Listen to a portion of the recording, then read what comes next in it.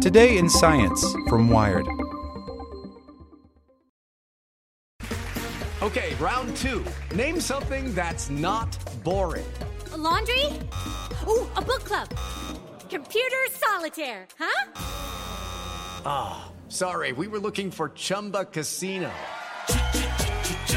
That's right, ChumbaCasino.com has over 100 casino-style games. Join today and play for free for your chance to redeem some serious prizes. ChumbaCasino.com. No purchase necessary. Void where prohibited by law. 18+. Terms and conditions apply. See website for details. Want to learn how you can make smarter decisions with your money? Well, I've got the podcast for you. I'm Sean Piles, and I host NerdWallet's Smart Money Podcast. Our show features our team of nerds, personal finance experts in credit cards, banking, investing, and more. And they'll help you make the most of your money while cutting through the clutter and misinformation in today's world of personal finance. You'll get clarity on strategies to help you build your wealth, invest wisely, shop for financial products, and plan for major life events. Listen to NerdWallet's Smart Money Podcast wherever you get your podcasts. Today in Science from Wired. Why humans see faces in everyday objects. The ability to spot Jesus' mug in a piece of burnt toast might be a product of evolution. By Jennifer Ouellette, Ars Technica.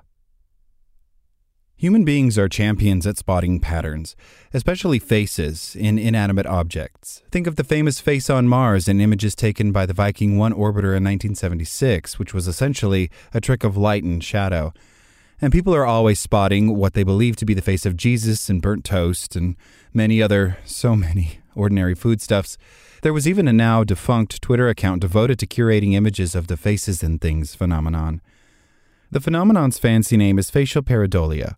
Scientists at the University of Sydney have found that not only do we see faces in everyday objects, our brains even process objects for emotional expression, much like we do for real faces, rather than discarding the images as false detections. This shared mechanism perhaps evolved as a result of the need to quickly judge whether a person is a friend or foe.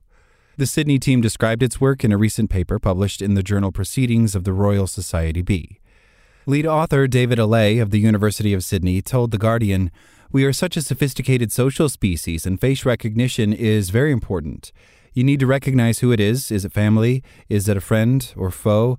What are their intentions and emotions?" Faces are detected incredibly fast. The brain seems to do this using a kind of template matching procedure. So if it sees an object that appears to have two eyes above a nose, above a mouth, then it goes, "Oh, I'm seeing a face." It's a bit fast and loose, and sometimes it makes mistakes, so something that resembles a face will often trigger this template match. Allais has been interested in this and related topics for years. For instance, in a 2016 paper published in Scientific Reports, he and some colleagues built on prior research involving rapid sequences of faces that demonstrated that perception of face identity, as well as attractiveness, is biased toward recently seen faces. Allais et al. Designed a binary task that mimicked the selection interface in online dating websites and apps, like Tinder, in which users swipe left or right if they deem the profile pictures of potential partners attractive or unattractive. The team found that many stimulus attributes, including orientation, facial expression, and attractiveness, and perceived slimness, are systematically biased toward recent experience. This was followed by a 2019 paper in the Journal of Vision, which extended that experimental approach to our appreciation of art. Allais and his co-authors found that we don't assess each painting we view in a museum or gallery on its own merits.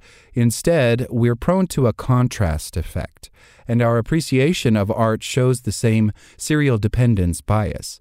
We judge paintings as being more appealing if we view them after seeing another attractive painting, and we rate them as less attractive if the prior painting was also less aesthetically appealing. The next step was to examine the specific brain mechanisms behind how we read social information from the faces of other people. The phenomenon of facial pareidolia struck Allais as being related. A striking feature of these objects is that they not only look like faces, they can even convey a sense of personality or social meaning, he said, such as a sliced bell pepper that seems to be scowling, or a towel dispenser that seems to be smiling. Facial perception involves more than just the features common to all human faces, like the placement of the mouth, nose, and eyes. Our brains might be evolutionarily attuned to those universal patterns, but reading social information requires being able to determine if someone is happy, angry, or sad, or whether they are paying attention to us. Allay's group designed a sensory adaptation experiment, and it determined that we do indeed process facial pareidolia in much the same way as we do for real faces, according to a paper published last year in the journal Psychological Science.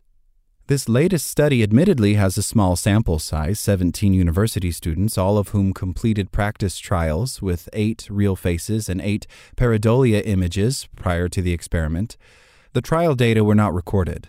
The actual experiments used 40 real faces and 40 pareidolia images, selected to include expressions ranging from angry to happy and falling into 4 categories: high angry, low happy, and high happy.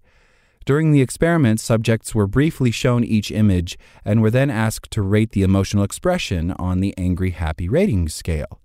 The first experiment was designed to test for serial effects.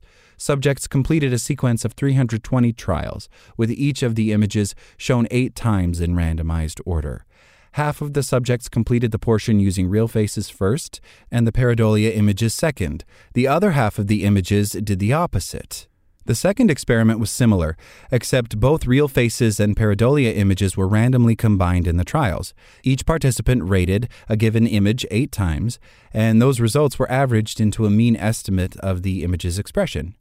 What we found was that actually these pareidolia images are processed by the same mechanism that would normally process emotion in a real face, Allay told The Guardian.